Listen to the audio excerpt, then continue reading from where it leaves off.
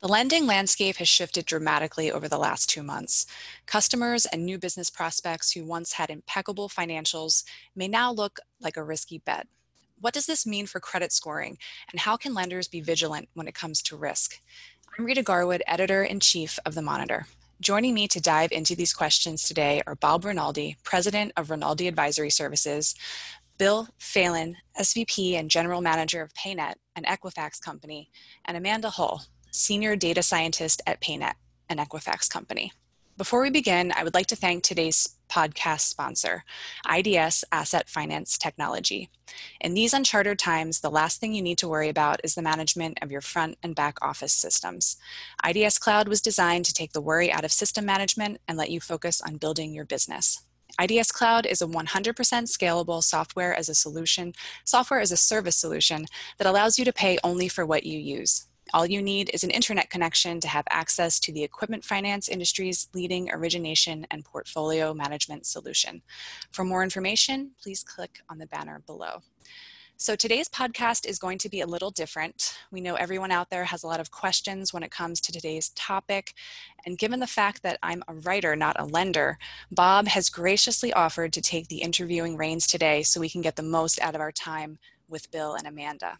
So Bob, thank you so much for doing this. The floor is yours. Hey, you're welcome. You're welcome. You're welcome, Rita. Thank you. And thank you, Amanda. And Bill, really a pleasure to have you join us.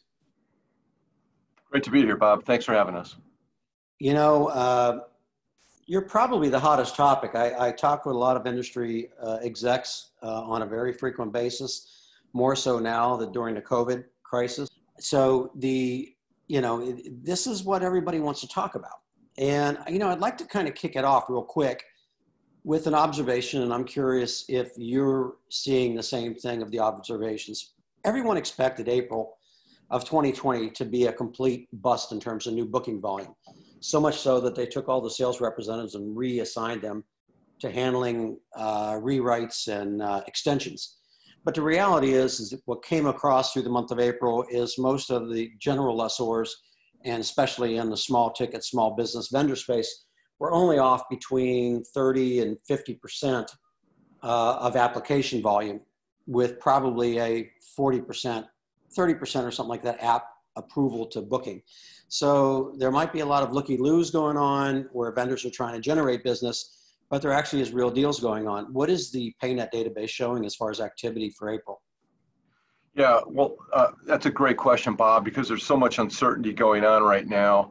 And, the issue is, how much has business investment been impacted by COVID? And we can certainly see in the numbers, the March numbers on GDP down 4.8%, that's going to have a pretty big impact and dampening effect on business investment in March. And then we haven't seen the April numbers yet. But we're forecasting, and I think everybody, economists are forecasting a fairly dramatic drop-off in GDP in April.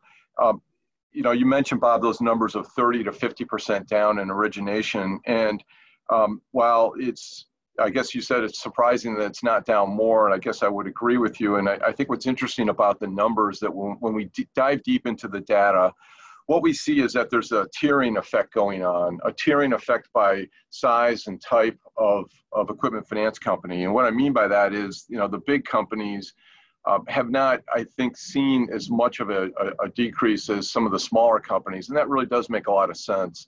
The access to capital always during times like this is a big issue for businesses and for particularly the smaller lenders. And so, there's a tiering effect going on. There's also a tiering effect going on among other areas of the business credit market that rely on external sources of capital.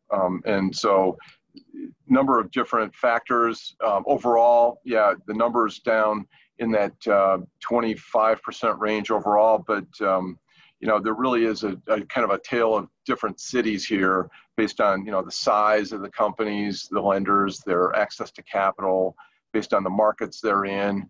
We also know certain industries are hit harder than others, Bob. So it really depends on which market you're looking at and which companies and the size of those companies that are being impacted more dramatically by COVID. Of course, everybody's being impacted dramatically and nobody anticipated this, but we are seeing varying impacts on the different parts of the industry, which is a very large industry, as you know.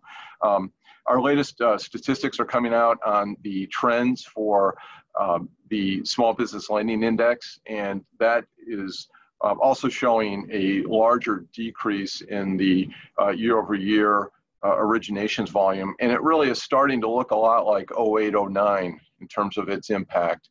So we can kind of benchmark against that Great Recession that occurred then. I think the only difference here is just the absolute, speed of this kind of sea change that's occurred in business credit. And it certainly is something that nobody anticipated, hit us quickly. And I guess one of the big questions is how this will recover and what that recovery will look like. I guess it's fair game since you brought it up. So I guess I'll put you on the spot. And if you were to make a prediction, everybody knows what the default rate in the small ticket, small business, vendor program business looked like in 2008 and 9. Do you project this time around the same, worse, or something less? How's that for putting you on the spot? That's great, Bob. Thank you very much for that. And I'm glad I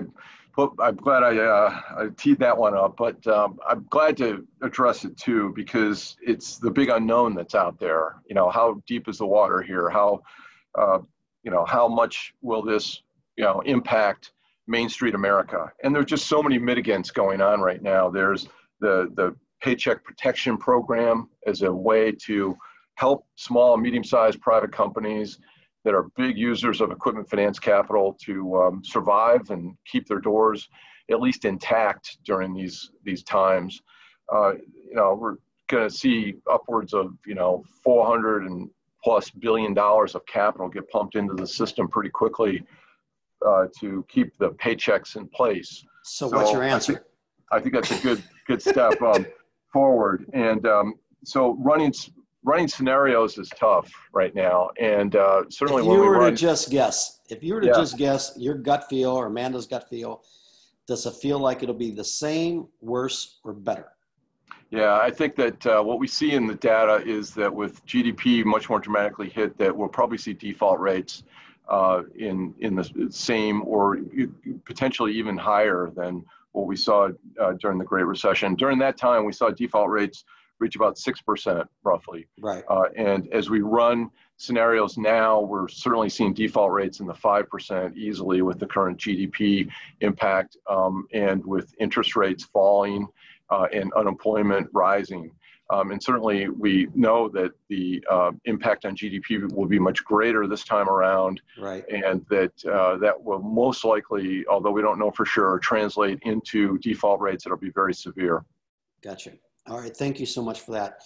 In preparing for this interview with you and this podcast, I reached out to several key figures in our industry, and I'll thank them. Greg Sting from Marlin, Tom Depping from Ascentium, Miles Herman from Leaf, and Paul Fogel from Quality Leasing Company, kind of a whole range of lenders in the vendor small ticket business. And so I've asked them if they had to ask a question of you, what would it be?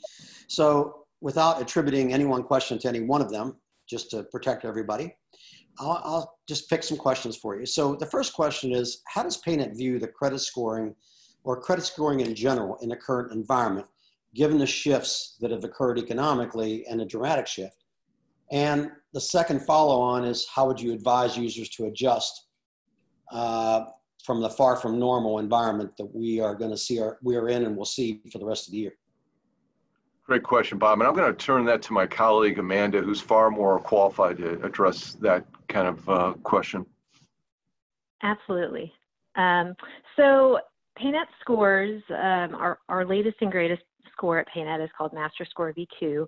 And MasterScore V2, just like any traditional credit score, takes into account increased delinquency reporting that might be coming in. So we expect scores to start going down. They already have started going down due to some increased delinquency reporting from our members.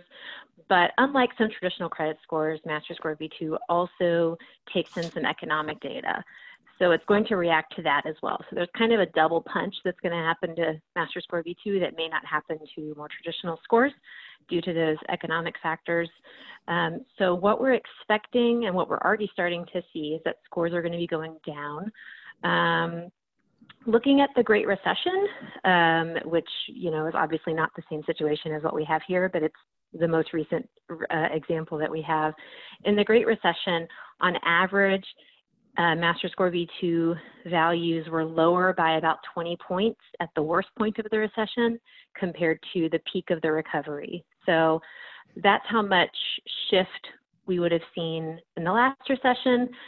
I would guess, you know, based on what Bill was saying earlier and my own thoughts, I expect the shift to be greater than it was in the Great Recession, or at least for the shift to be more immediate. Even maybe it won't be greater, but it'll be much more quickly felt than it was in the Great Recession. The other thing that we expect to happen with our scores, and this would happen, of course, with any traditional credit score, is something where your default rates that you expect at a given score level are not going to stay the same. Any good credit score rank orders risk in any economic situation, but you can't expect a given score value to mean the same thing in terms of default risk at different points in the cycle. So again, going to go back to the Great Recession because it's the last one that we have to compare to. At that point, we saw at the worst point in the Great Recession, looking at the performance of MasterScore V2 against default rates, we had at a given score level, default rates were anywhere from 1.5 to 2 times on average higher than default rates in the recovery. So it could as much as be double the default rate that you would expect in more recent times. Again, the situation seems like it may end up being much more severe, or at least more immediate. So it's probably going to be as bad or worse than that. So, you know, if you feel like you know what a score 650 means, you might need to adjust what you think it means now. You're going to be bringing in a higher level of risk at that score level than you would have been bringing in 2 years ago or a year ago. Okay.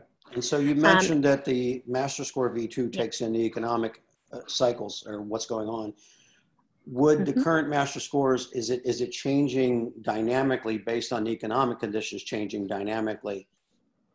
In other words, are the scores coming out today? Are they already taking into account the economic conditions, GDP declining for right now, or we need to adjust the probability default, like you said, based on what the scores are today? So the scores bring in, there's particular variables that are coming in. GDP is not one of them. That's used in our absolute probability of default model, but it's not used for MasterScore V2. We do use unemployment rate, which as we all know is shooting through the roof. And we also use the other biggest economic suite of variables in MasterScore V2 is related to PayNet indices. We have a delinquency index, small business delinquency index that we produce at PayNet, and we use some offshoots of that index to incorporate into MasterScore V2 to try to incorporate general industry-wide delinquency trends. So it's kind of coming from those two places primarily. So to the extent that those variables are starting to shoot up, that's already coming into play in MasterScore V2. It's going to continue to get, you know, those numbers will grow over the next couple of months. So it's kind of a gradual month-to-month change in those numbers. So it's already happening, but it's not done happening yet, for sure. So to reiterate, you said in the worst case of the last recession, the same score would, a given score would be, you said 1.5 times the default rate. Did I get that right? 1.5 to 2 times. Yeah. 1.5 to 2 times. Okay. All right. So I guess that answers the question, the second part of that question, which has to do with how would you advise users to adjust the far from normal environment. So perfect. Thank you very much. Excellent answer. That absolutely is going to help everyone. So I'm going to go on to another question, and you brought it up. absolute probability default, APD, another one of your products, which I think is absolutely invaluable if you're managing any kind of portfolio. If you're not using it, you should ask about it. And you're a client of PayNet's, truly nothing like it. But the question has to do with the APD scores.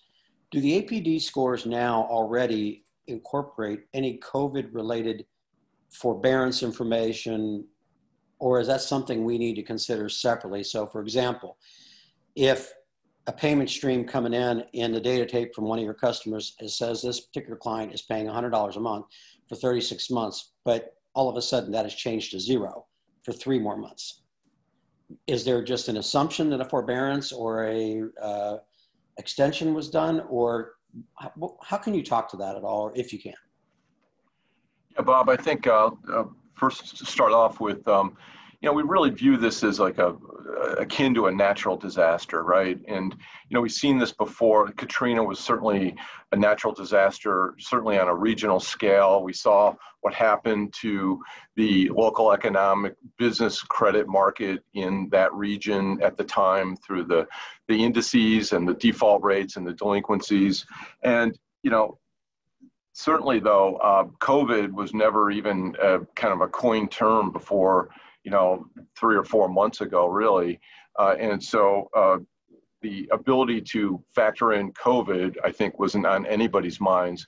However, natural disaster is something that has occurred before, and we can think of this in those terms that, in those cases where forbearance occurs and, lenders decide to restructure or to, provide forbearance in their lending instruments to their clients, that it feeds through as reporting based on its normal kind of function in reporting on the information. So what I mean by that is that the information just comes right through. It gets factored right into the analytics, and it gets reflected in the analytics as would kind of loan payments normally do in kind of normal times.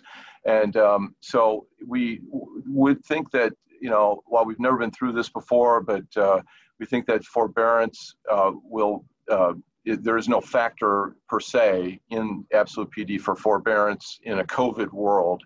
We have seen restructures in the past, and those typically just flow through the model as they would normally with other payments, and reflect just normally as an impact from a local economic condition that may or may not occur. So I think that's kind of the layman's explanation, Bob. Amanda, do you have any kind of more technical kind of view on that? No, not really. But I did want to add that the same thing applies to our credit scores and any other, products at PayNet, that any forbearance information that's coming through, we just treat it the way it's reported to us. So lenders who are not doing forbearance and are letting those accounts go delinquent, they're going to show up as delinquent on the credit report. They're going to show up as delinquent in the score and in an APD. But if it's not going to be listed as delinquent due to lender action, then it will not look delinquent in the scores or the models either. Well, there's 2 things then that are important to what both of you just said. So, Amanda, the APD score, would it be best to the same bit of advice on the APD scores as you gave on the Master Lease V2 scores relative to the 1.5 to 2 times the probability default? So APD is one of the biggest differences between APD and the Master Score V2 is that APD actually gives you an exact default rate number, right, but Master Score V2 does not. So right. It's a different story with APD. I think you have a more trustworthy default rate number in front of you when you have APD. Because with Master Score, it's kind of, you never really had a default rate number other than kind of a generic one that you were working towards. So right, it's different with the PD model. And that's why we built Absolute PD, Bob, was to get to an absolute measure of default rates rather than a score that could shift, as Amanda had mentioned before. Okay, so let me see if I got the answer correctly. Then we're not worried about taking the the probability default out of APD and that you're getting today and adjusting it by 1.5 to 2 times. That's correct. Okay. So I guess the good advice that you've already said it, and if anybody's listening, I think it sounds to me like that lessors who are providing you the data need to get on top of their systems ASAP to record accurately which ones are in restructure and deferrals, and otherwise they will show as delinquent. So I think that's a good bit of advice. Is that fair to say? That's right, Bob. That sounds right. Next question. Explain the frequency of updates of the credit information in a credit reporting database. And I don't think he means by every month new credit data comes in because everybody's reporting their credit data. I think, given the times we're living through, how quickly are the whole scoring system reevaluated? In normal, is it every 5 years, 3 years, and is it changing today? Well, I'll comment real briefly on the frequency, and then Amanda can give you a perspective on scoring model changes.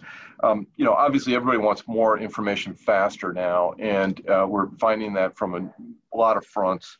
And so we're actually looking at the data in our indices much more frequently on a weekly basis now, and doing previews and preliminary estimates to provide more insights into industries, states, equipment types that are being impacted more than others. And so that's work that's going on right now and is ongoing for us, but we should have some pretty interesting, more higher velocity of information that's available sooner as we get through that.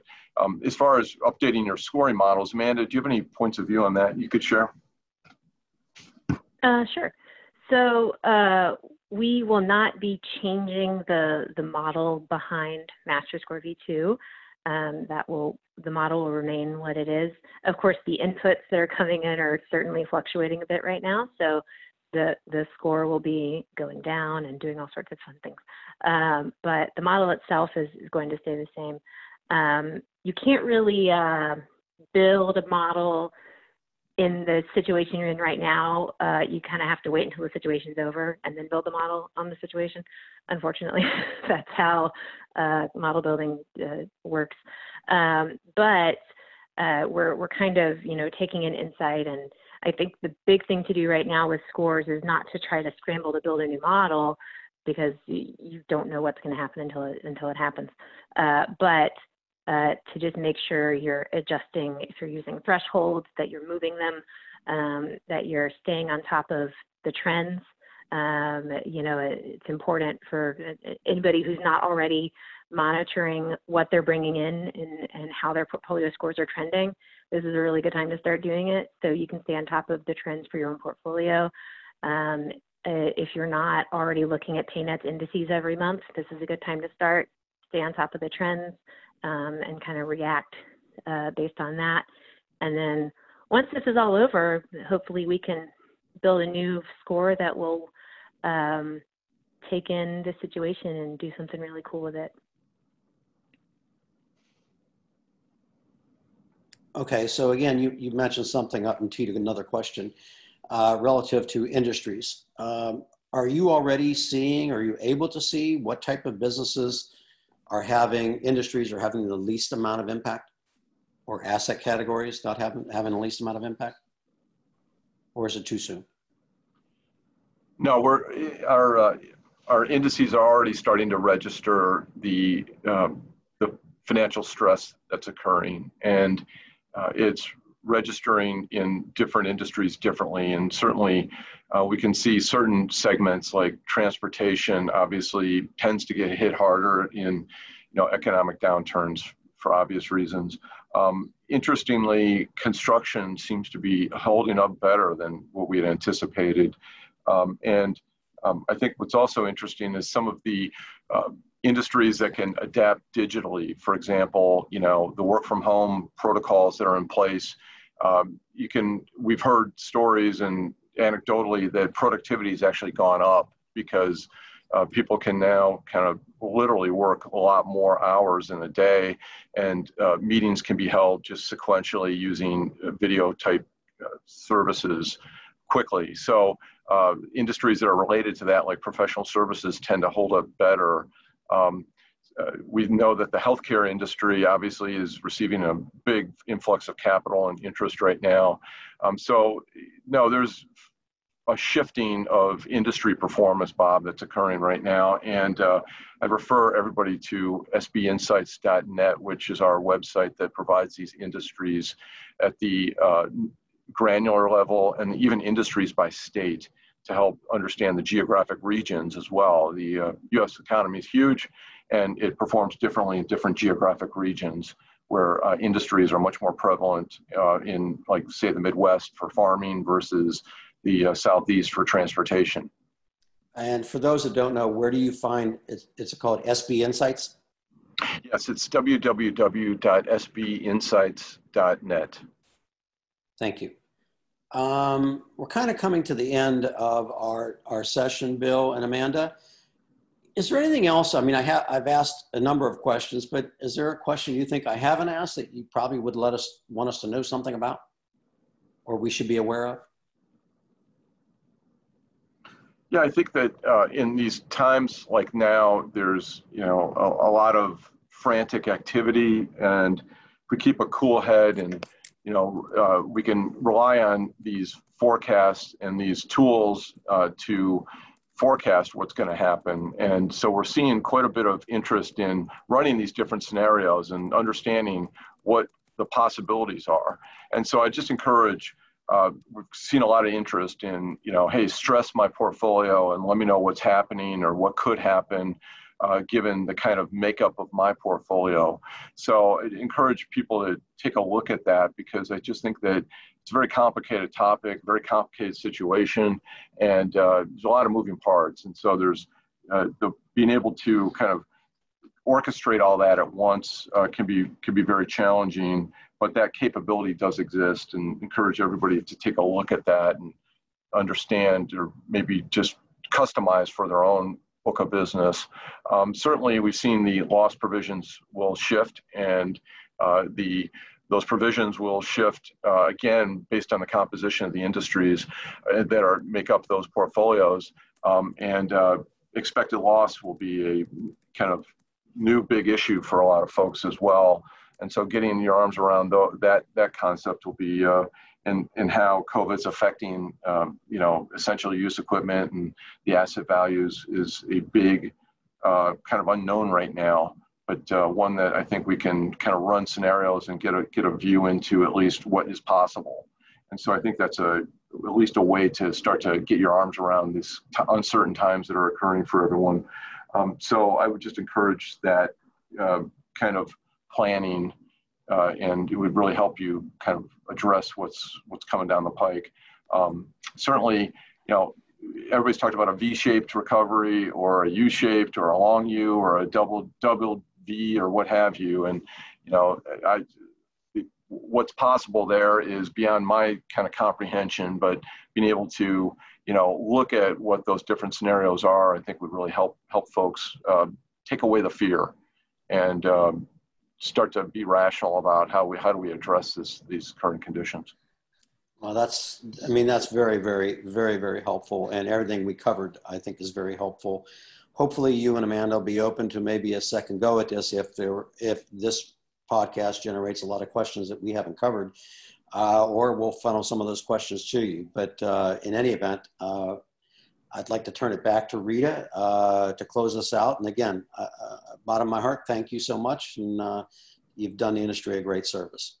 Rita? Thanks so much, Bob. And Bill and Amanda, thank you so much for joining us today for this special edition of Monitor's podcast series. And thanks once again to our sponsor, IDS. Thanks, everybody. Have a great day. Thank you. Thank you. You too.